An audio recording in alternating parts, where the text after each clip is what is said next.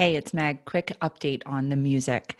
If you listened to the last episode, you heard me say at the beginning that I got some feedback from an autistic listener that she loved the podcast but found the music really aversive. And I asked for other autistic listeners to reach out and let me know what they thought about the music. I didn't hear from a lot of people. I heard a couple say, I actually like the music, and a couple say, I don't really care about it one way or the other. I'll still take comments on this. So if you like the music, don't really care about it, or find it really noxious and you're on the spectrum, send me an email, meg@learnplaythrive.com. For now, I've left the music like it is. But if you happen to be somebody who doesn't like it, hit the skip forward 30 seconds button and it'll take you right through the intro. Thanks for listening.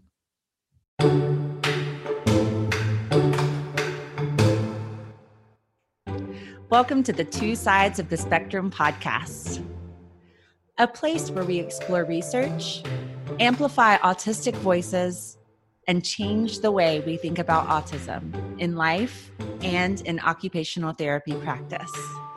I'm Meg Proctor from LearnPlayThrive.com.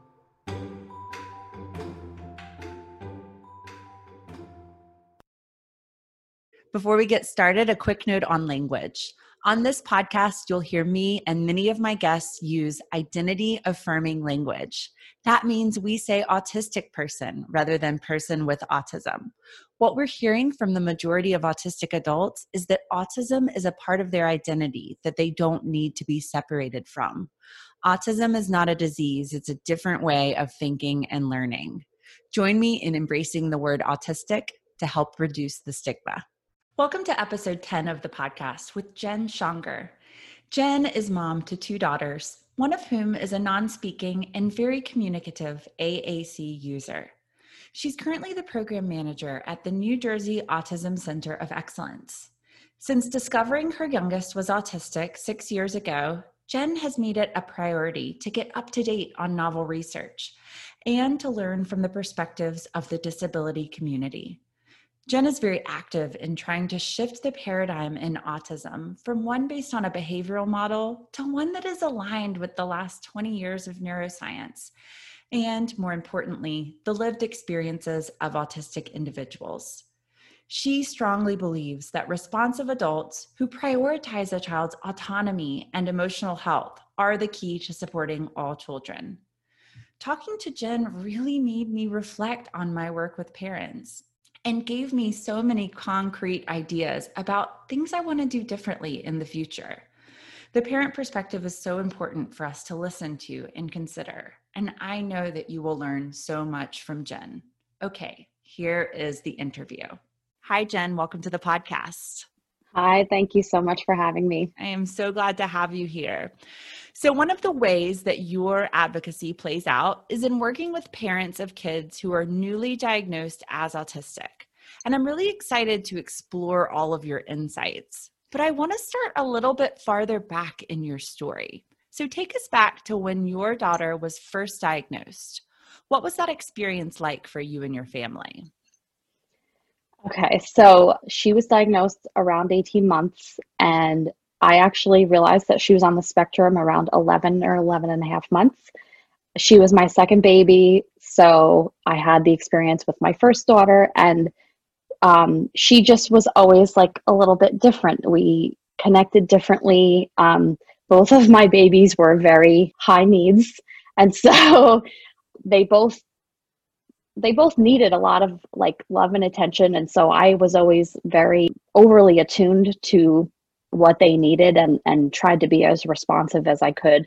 But I started realizing when looking at milestones that her milestones were different, and then realizing that even like her sensory needs were kind of different. Like when she was super little, if I was holding her and we would walk through sunlight, she would shudder as if it were hurting her. And going to a store or being in the car, she just couldn't handle it. It was too much for her. So I just stopped driving to places that were far away because it was too stressful for her and it was too stressful for me. So there was a time before her first birthday where I realized, and no one agreed with me because she was a girl. We didn't know any other autistic people. So we thought, as far as I know, we don't have any other autistic family members at this point. So like we really had no experience with autism or what autism was or anything of the sort. So I remember seeing the infamous I Am Autism video from Autism Speaks, which came out the year my first daughter was born.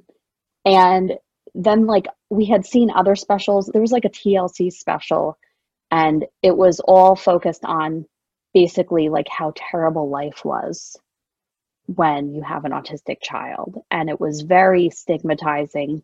And so those were like the thoughts that were in my head. So I felt really scared. Like, do I know how to parent her? You start questioning yourself. And I should say that it wasn't anything that a particular person said to me at that time. It was basically just things I had seen in the media. And then when you Google autism, it's just really negative, dehumanizing stuff that's there. So then I had told my pediatrician. He also didn't think I needed to refer to early intervention yet, but I did. And so we had an EI evaluation. And just to give a shout out to one of your biggest fans is Lauren Cohen, who says you're her Beyonce, by the way. And oh my she gosh. just loves you. So she was like one of the first people that came to our house, saw my daughter, and was like so supportive. And I wished that we could have had her as a therapist in our home, but that wasn't her role at the time.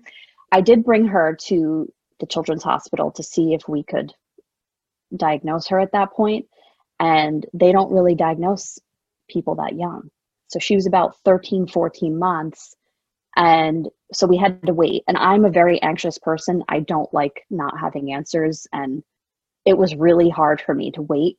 I totally understand why they do wait, because they don't know enough yet. And we'll get into that diagnosis and things later, but I'm sure it was really hard during that time. So I was a parent who I just wanted them to tell me, to confirm, because I knew, and I just needed them to say that so that I could move on and just continue being her mom. But during that time, it was like just intense anxiety, probably some depression. My husband was very worried about me.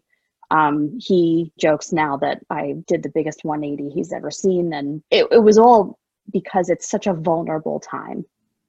Because when you don't know anything about autism, you suddenly feel like you don't know how to be your child's parent, and it's scary. Yeah. So it sounds like you were in that vulnerable early time, sort of basking and bonding with your daughter. You started to notice things were different, and you were doing everything you could as a mom to accommodate her and make her feel comfortable. But then the word autism came in, and the only context you had for that was negative and scary. Mm-hmm. And it sounds like it really robbed you of some of your joy and connection with your young kids at that time, because you got pulled into this idea that something bad was happening. Yeah, that's a perfect way of putting it, because you're just kind of like going about your life raising your child, and then suddenly, because something is different, it's like, well, the narrative is that no, you have to intervene. The whole concept of this time in life, I really have a problem with how it's presented to parents, because think about all the words that are used: early intervention, red flags, epidemic, delays. Even the word behavior has been co-opted to mean something negative. With my first daughter, I didn't experience any of that. So it was so much more stark to me, the difference, that it's like immediately when you suspect that your child is autistic, the messages automatically become about managing behavior and fixing and, remediating skills, and all thought of emotional regulation and attachment and what children need to be healthy, loved, secure. It's like totally thrown out the window for some reason, that's just like the way it is at this point. And this was only 6 years ago. So I do think things have gotten a little bit better since then. But from what I am still seeing, overwhelmingly, there's not really an embracing of, neurodiversity at these early stages. And so I find that really problematic. And that's why I am as vocal as I am about trying to change it. Yeah, it takes such a long time to change a culture and change a paradigm.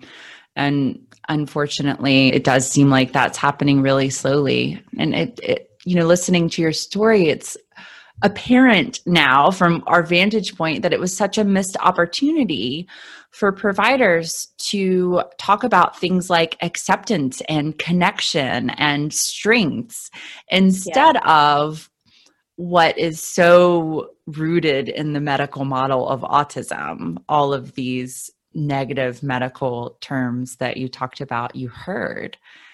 Tell us a little bit about the process of getting the diagnosis. So basically, your child has to be put through an evaluation. I honestly must have blocked a lot of it out.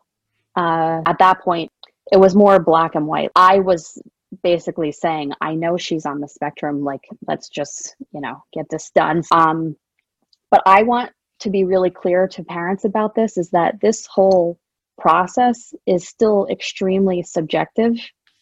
And so when you get this diagnosis, like, no one has looked inside your child's nervous system and seen what differences they have. And no one can predict the future. No person should ever tell you at 3 years old or 2 years old or even 10 what your child is going to be capable of for their whole life. So I really hope that people realize that. It's totally inappropriate if anyone ever tells you what your child is going to do at that age. I don't care if you have a disability or, typical, whatever the case may be. We didn't have that experience, but a lot of people do. Anyway, you go through this process, you get the diagnosis, and then I don't know about other states, but in New Jersey, there's even a registry. So you get a call from like the state about the fact that your child has a diagnosis. And I remember being afraid at the time, thinking, if we don't do exactly what is being prescribed right now, are we going to get in trouble? Like, I didn't know if I would be like reported to child services or something. And that wasn't because anyone, framed it that way. Maybe it was partly a lack of fully explaining, and the fact that you're still in a space where this whole process is really hard. I felt like I was serving my daughter to people to say, here, pick her apart. And it still makes me want to cry. I hated it because she just was who she was. And it really feels terrible when you have to do this. And the fact that it's diagnosed behaviorally gives parents the wrong impression that this is a behavioral disorder. It is not a behavioral disorder.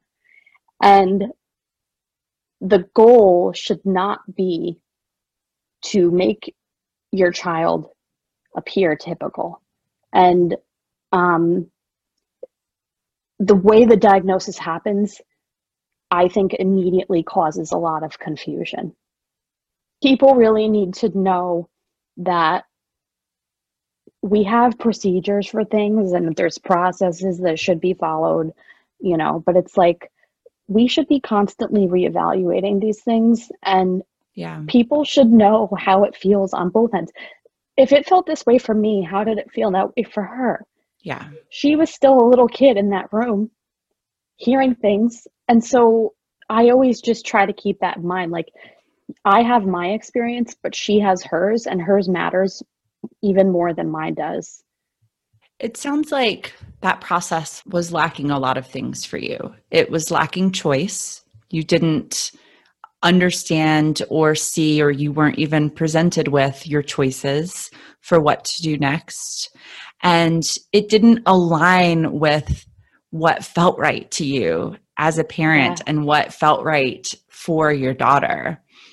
And that really goes parallel to a lot of the shifts that therapists are making in our work away from behavioral towards a more neurodiversity perspective. You kind of say, this never felt right anyway. The kids Yes. didn't like it. I didn't like it. But imagining the experience of a parent is so much deeper and so much more profound, because no one is more hurt by their child going through something difficult than their parents. The other thing too is that we didn't have any background in this. So like clinicians, if you all went to school and had training in the brain and child development and language, and different clinicians will have different specifics, but my background was business management and human resources. And honestly, what helped us the most was that my husband had a background in neuroscience. I was coming from a place of fear initially, like, well, what if we're going to ruin her life if we don't do this? Because you're suddenly kind of like sold a bill of goods that like you have to intervene by this window or you're going to miss it. And you need a team of people. Like, I didn't need a team of people for my other daughter.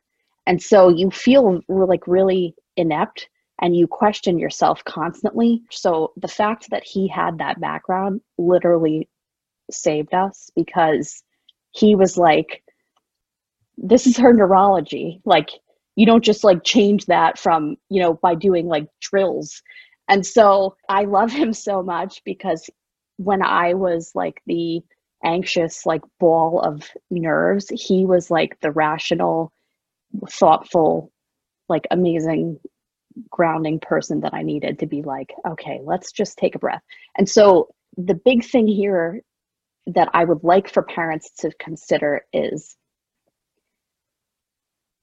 don't let people rush you into decisions before you know what your child needs, because you need time to think about what is being suggested and why, and about what your child actually needs. And you do not know enough in those early times when you're first learning these things about your child to be making decisions that are going to impact them for the rest of their lives. And so this whole like framing of, and I do think it's a form of fear mongering in some ways, of saying, you have to intervene immediately and like immediately start all these therapies. We really need to help people feel strong in saying, I need a little bit. I don't care if it's a few months, if it's shorter or longer, but there needs to be some time of being able to consider these decisions, because like as her mother, every decision that I make for her is going to impact her for the rest of her life. And I need to know what the pros and cons are of each thing. She was about 20 months old. I had someone telling me basically to not make eye contact with her when she was crying.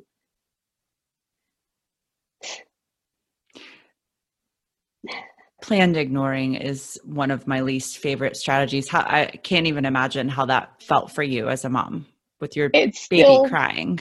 Like, if I think about it, it still bothers me so much, and I regret it so much. I never did it again. But again, it's like you're vulnerable in that time, and you have, so-called experts suggesting that you do things, and it's really hard to say no.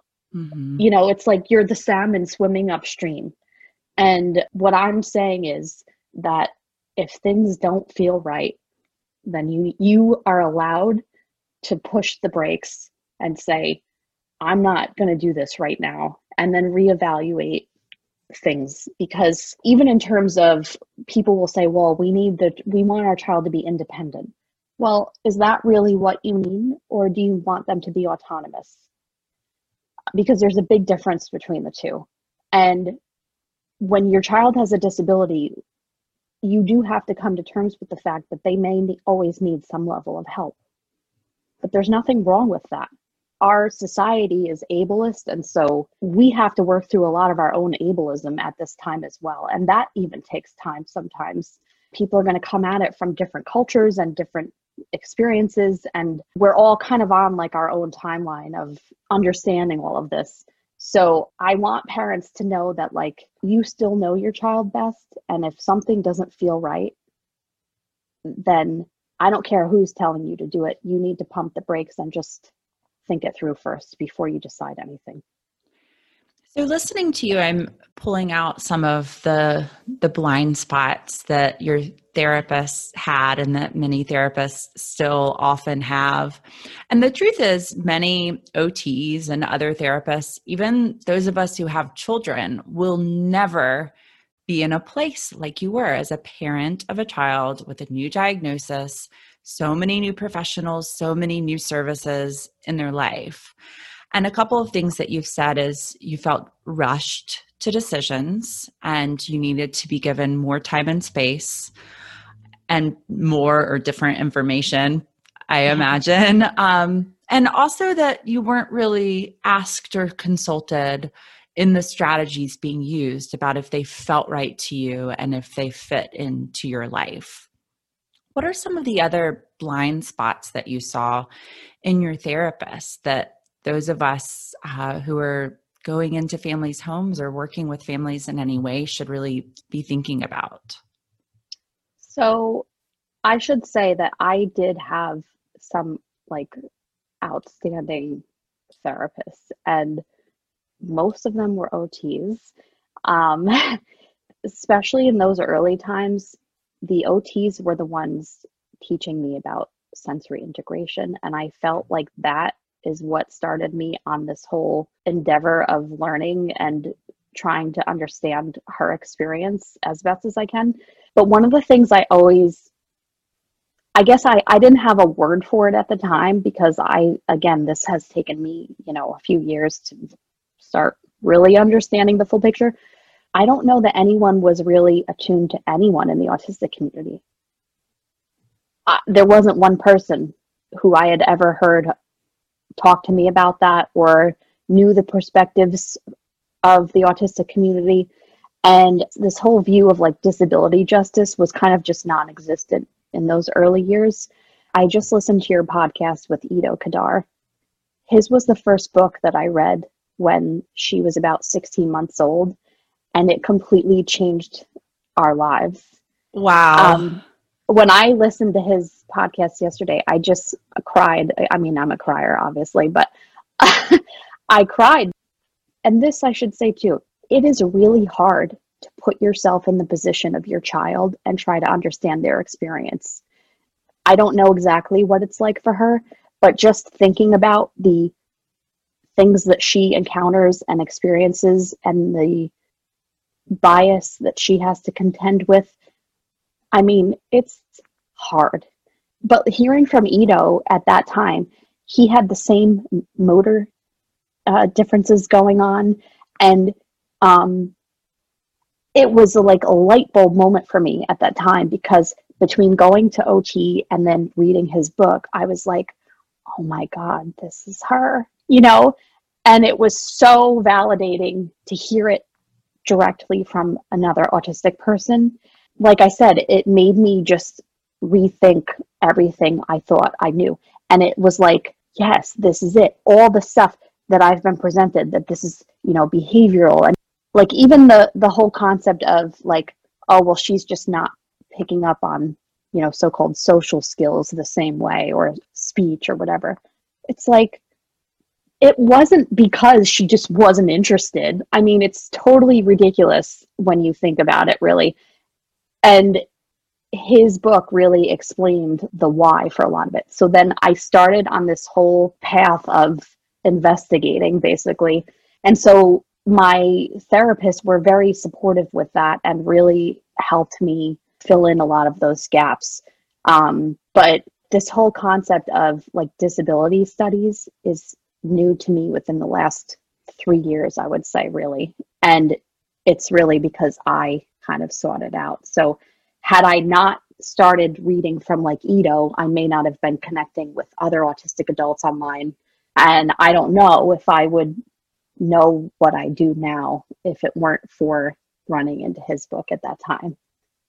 So I would love if more therapists were seeking out, the voices of the autistic community, which is why what you're doing is so great. I love that. So, seeking out the voices of autistic people and connecting families to those voices, as well as sort of slowing things down and doing a lot more listening and collaborating. What else could OTs do at the start of their relationship with a new family to really set the stage for empowering the parent and the child and fostering the development of positive self identity for the child? Definitely focusing on the strengths. And I think one of the other things is because of like the evaluative nature of everything, like I said, like that just feels really bad. It always gives the impression, even if it's not intended, just because of like the way that the tools are set up, it always gives the impression that it's like, well, we just have to catch her up with neurotypical milestones. That's what success is. And I think having that reframed as your child is going to have different milestones than a typical child, and that's great. Like they're still going to have their own milestones and it might look different and it might, happen on a different timeline. We really need reframing of a lot of the messaging that exists, because if we don't have those people in our ear, it's really hard to get past that. And it's a lot harder to have to go back and realize that you thought one thing for many years and then realized it wasn't maybe the best path, than if you can just early on, know like, okay, she's not typical and that's okay. She's just as amazing as if she were typical. So I would love for a therapist to really just support us through the ableism that exists, even within all of the tools that we have that were designed for this purpose. So we have an episode coming up about how to actually write an evaluation and write goals from a strengths-based perspective. And I think what you just said adds a really important layer to that of how are we actually presenting the evaluation process itself, as well as the goals to the family.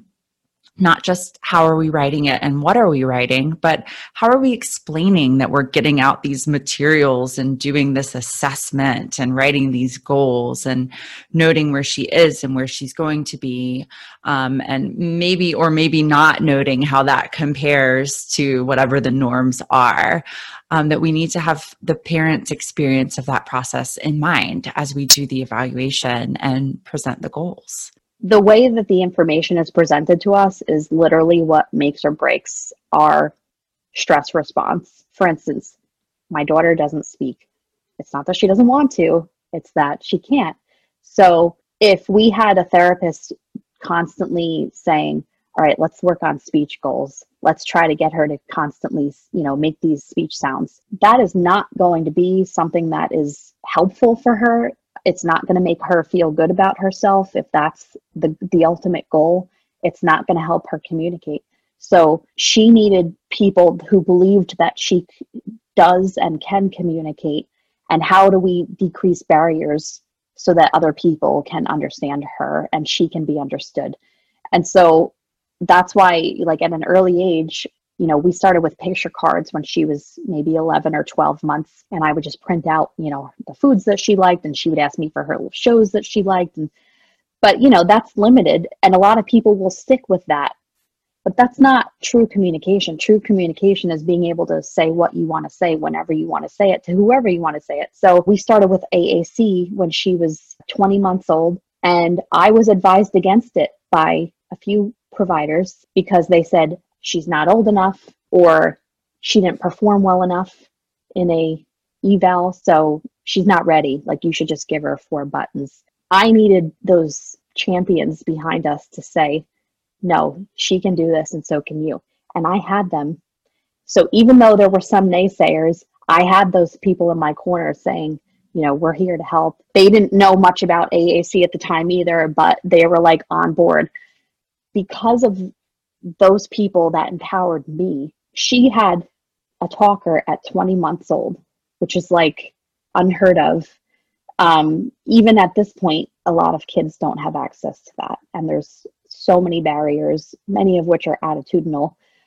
It's all about the framing. She can communicate. Can she do it in a way that a majority do? No. But her communication is valid. And even nonverbal communication is valid and important. And if we as parents and therapists don't acknowledge that and empower the child that way, that is going to lead to frustration, feeling terrible about themselves, feeling like no one cares. If you think people believe in you, you're going to keep trying. And when you say nonverbal communication, did that look like her kind of leading you by the hand to what she wanted? Yeah. So, she still can't really say, point to something that's like far away. She can use her fingers for an iPad. But she would lead me by the hand. She would bring me to the fridge to open the fridge. Even now, she needs support in certain ways. So if she needs to pull up her covers, just like Ito in his book, she needs some help sometimes. And so she'll take my hand and use my hand to help her make that movement. And if I were to say, no, you can't use my hand, because that is what some people are told. Like, you shouldn't let them use you. They call it using the parent as a tool, I think. I mean, that is like so dehumanizing. I have no tolerance for that. It's totally unacceptable to say you shouldn't acknowledge a child's communication. So just to go a little further into this, she and of course many autistic people communicate in many different ways, just like all people do. And we all use nonverbal communication. But for some reason, it seems like we're sort of conditioned and told by certain practitioners or therapists that, we should redirect that communication so that it seems more typical, which really is not okay whatsoever. It's ableist, and we need to stop doing that. But what is great is that if you tune into your child, you really start to learn their communication, and you can have such a connection between the two of you. It's very special. I've learned to read her cues through her gaze, her body language, her expressions, her vocalizations, her gestures. So for instance, if she's reaching for something in the fridge and I say, "You want some milk?" If I'm correct, then she'll walk away a little bit as if to tell me, "You got it right." And she'll stay nearby, but she can go back to doing what she was doing while I get her milk. If I'm wrong, then she'll stay and she'll keep trying. Other times she'll use her talker and she'll just say, "Want milk?" And then still other times she'll climb a bit into the fridge to reach it herself. So just like if I wanted to communicate something, I may use a different means each time as well. And that doesn't mean that one of those ways is less valid than another.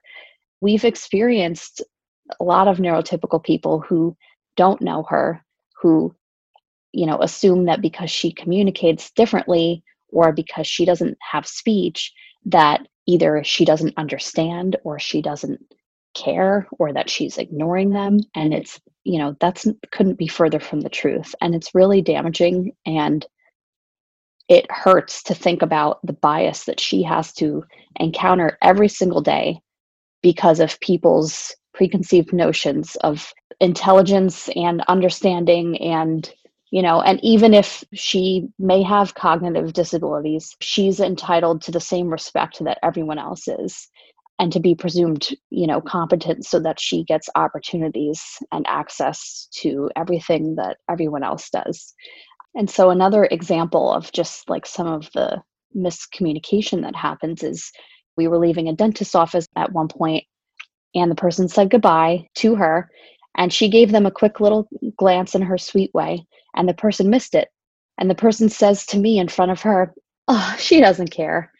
And she was well-meaning and joking, but obviously that was not appropriate or okay. And in addition, the person was wrong. She had acknowledged them, but it was in the way that she acknowledges people, especially people she doesn't know. So like, just think about that. Like right there, that was one person missing her communication, but assuming that she wasn't communicating. That is very dangerous.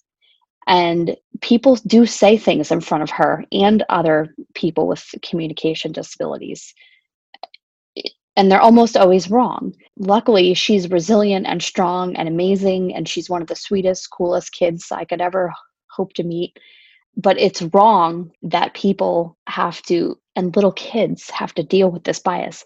I mean, that can cause long-term trauma because you're just constantly being, misunderstood. And that's really hard. And so as parents, like, let's think about that and let's insist that not only will we make sure that we don't do that, but that we will require that of any adult who is helping, supporting, teaching our child, because that's what they deserve. That's how we're going to nurture their communication style. And they will keep trying. Like, the more you support the person to communicate in the ways that help them advocate for themselves, and that includes saying no, by the way. People who don't have speech or who can't shake their head yes or no because of motor challenges, they have other ways of saying no, but they rely on people to acknowledge and respect those ways. And then we can still model, on an AAC, you can model no, and you can shake your head no, and you can do all of the things so that we can still teach multiple ways of showing that something, they're saying no to something. But we still need to make sure that we're respecting that. So I just ask that we make that a priority for all of our kids, and especially to parents and therapists. Please make sure that you are teaching your child that their communication matters. We need to understand that this is a whole body experience. And so for someone like her, she is going to need more motor support. It doesn't mean that she can't think. It doesn't mean that, she doesn't have her own perspectives. It doesn't mean that she doesn't want to do things. Like, another example would be hand over hand was something, especially for someone with compromised motor planning, that people would always push with her. And so I started reading about that a few years ago, and I was like, this is not okay.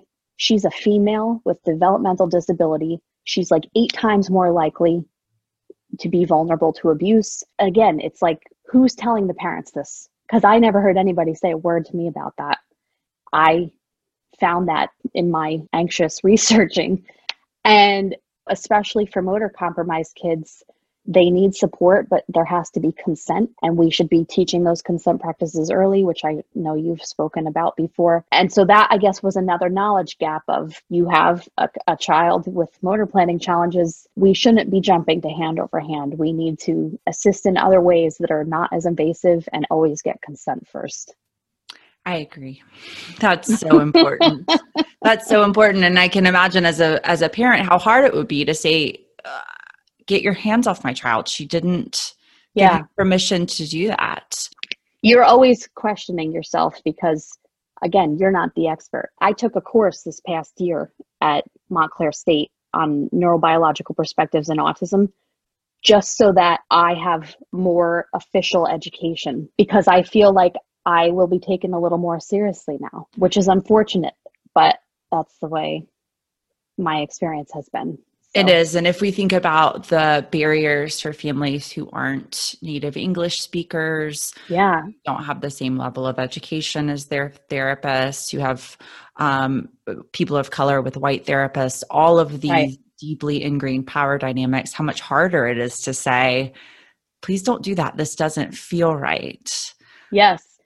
And I have tried to, I guess, utilize the privilege. I know that I have privilege, and like, I was a stay-at-home mom for 8 years, and my husband, we're married, we're in a stable home, we're middle class. We have privilege that allowed for me to be able to do all of this homework so that I could advocate the way that I do for her.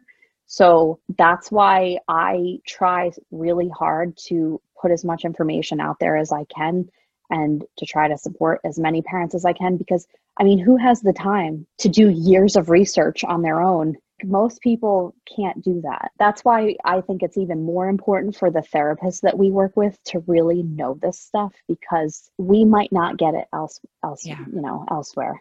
Yeah.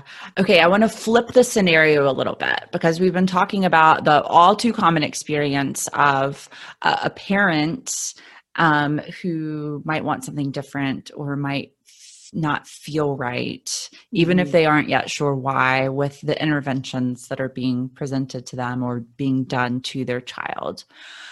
So what advice would you give to OTs and other therapists who find themselves in the position of coming in with this pro-neurodiversity perspective, but the parents are in a different place? They really want a more behavioral intervention. They've been taught to do planned ignoring. They are using really frequent and intensive hand over hand.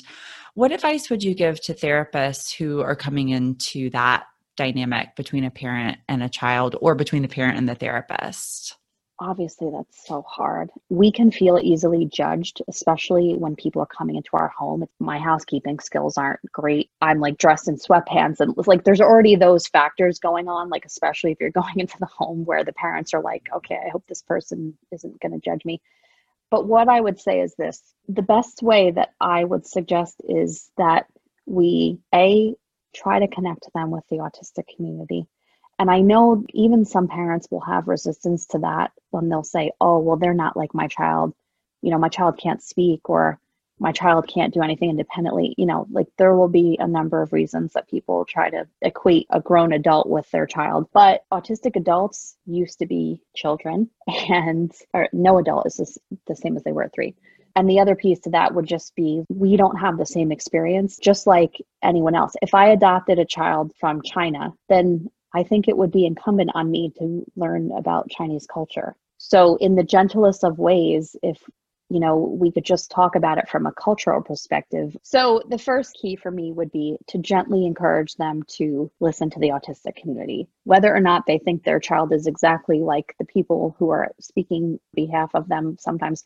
And I'll say too that there are many non-speaking people in many social media groups who are out there. And like, I read Ito's book. He's a non-speaking AAC user.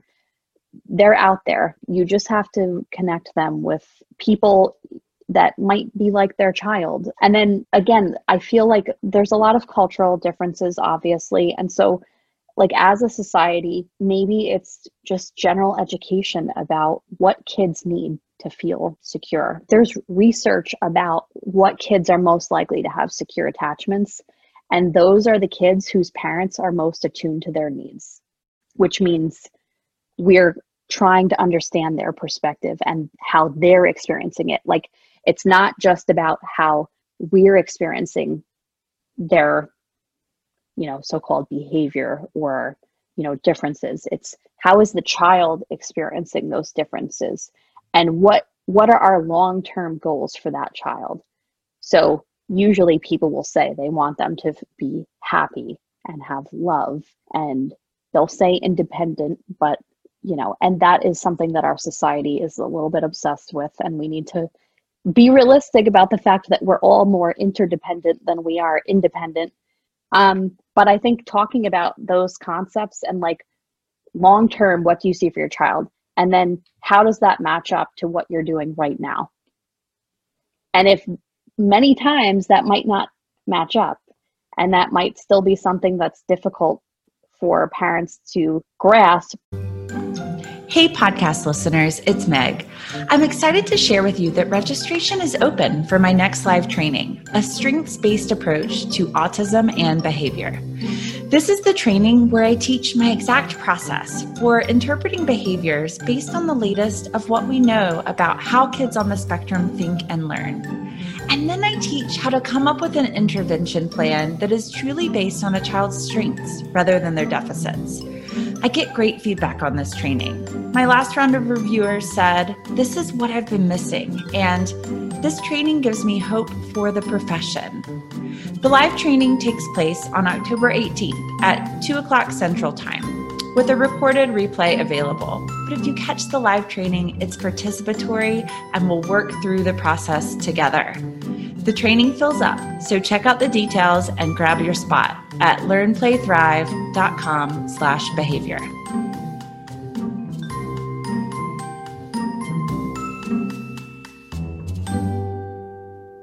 The other suggestion I really have is, what is evidence-based? What does that mean? When they say it's evidence-based, in what? So like, what are they measuring exactly? Who was studied in these things? For instance, I didn't know that ABA was never studied with non-speaking people or females, or it was only studied with basically white boys. My daughter is a female. She's non-speaking. And so right there are two things about her that were never studied. So when you tell me that something is evidence-based, I need to know what that means. And so we need to help people understand the terminology that's being used. There's more than meets the eye in these like catchy things. Like saying something is scientific doesn't make it scientific. You actually have to have like data that is valid and methods that are valid and studies that include all of the things that a scientific study should include. There are so many important insights in what you just said. So we can connect parents to the voices of autistic adults and let them speak for themselves and inspire families about the possibilities and what's important. Oh, the second thing that you said that was so insightful was about framing autism as a culture. And rather than coming from the perspective of, oh, I'm an expert and I'm trying to show you what you're doing wrong, say, let me tell you a little bit and show you a little bit about what I know about the culture of autism and how we can learn about autism and strengths and what's meaningful and work from there. The third thing you said was connecting what we're doing to the family's big in their gut long-term goals for their kids and making sure that the strategies we're using now are aligned with those. And I love that idea because that's really going to address that disconnect of what I'm doing doesn't feel right, what I'm doing doesn't feel good. And I think it's okay and good to teach families and to teach ourselves that we can and should be listening to that voice because it's usually right. And using in that regard the attachment lens and the research on how we can build strong and healthy attachment so that kids can grow into healthy and attached adults. And then finally, adding some nuance to research and evidence-based for families who say, I'm going to do this behavioral approach because it is the gold standard of research, to say, well, hey, let me add some nuance to that. Let's talk about what research means, whose voices are included there, and what are they actually measuring versus what do we want and who is your child? That's really helpful because this is a really hard question. Okay. I was just thinking that it's because we are in that vulnerable space, the more empowered we can be with real information, it's like that's the best you can do. You can't force someone to change their mind, and many people might not still, and that's hard. And especially, when you know about the last 20 years of brain science and you know about the disability rights movement and you see these little human beings in front of you who rely on all of us to get this right because the stakes are so high. I mean, it's really hard when people are still kind of resistant to all of this information in favor of a more fix-it sort of mindset. Maybe some people aren't ready to hear it yet, but you're still planting seeds that they will have if and when they are ready. Okay, I have one final question for you. If there's one thing you would like to see OTs start doing or do differently in their work, what would that one thing be? I would say I would really like for OTs to start leading in what you all do best, which is quality of life. And especially with regard to school OTs, I would really, really like to see them prioritize sensory more and the learning styles of autistic students, because I feel like even there's a difference in like outpatient versus school, where school is focused on doing things the way that all the other kids do it. And it's one big expectation of the same thing. So like, we're just going to work on these skills so that you can do it exactly like everybody else does. And there will be sensory breaks and things in schools, but there's not really a focus on universal design of spaces and why sensory is important for learning. and how that's going to affect a child and their ability to access the information. Please stand up for our kids and, tell other educators that, no, you shouldn't be making this kid sit still for this long. They need to move so that they can learn. And here's what you can provide for them to help them to focus, in a way that works for them. And so really, I just would love, you guys have the background of the brain and body, and we need more people to really be like rallying around us for that sort of mindset that, in order to properly support autistic people, you have to know something about the brain, and you have to know something about how autism affects everything about a person. It's the way, the way she thinks is part of who she is. And that's part of her being autistic. And it's what makes her so amazing. And she needs people to see her and love her and support her for who she is, and not try to make her into something that she's not. And we need more people to start speaking out about the micro traumas that these kids experience every single day due to ableism or, misunderstanding or whatever the case may be. So that's what I would love. Thank you so much for your conversation today, for all of your insight, and for your advocacy. It was such a pleasure speaking with you. Thank you so much. Thanks for listening to the Two Sides of the Spectrum podcast. Visit learnplaythrive.com/podcast for show notes, a transcript of the episode, and more. And if you learned something today, please share the episode with a friend or post it on your social media pages. Join me next time where we will keep diving deep into autism.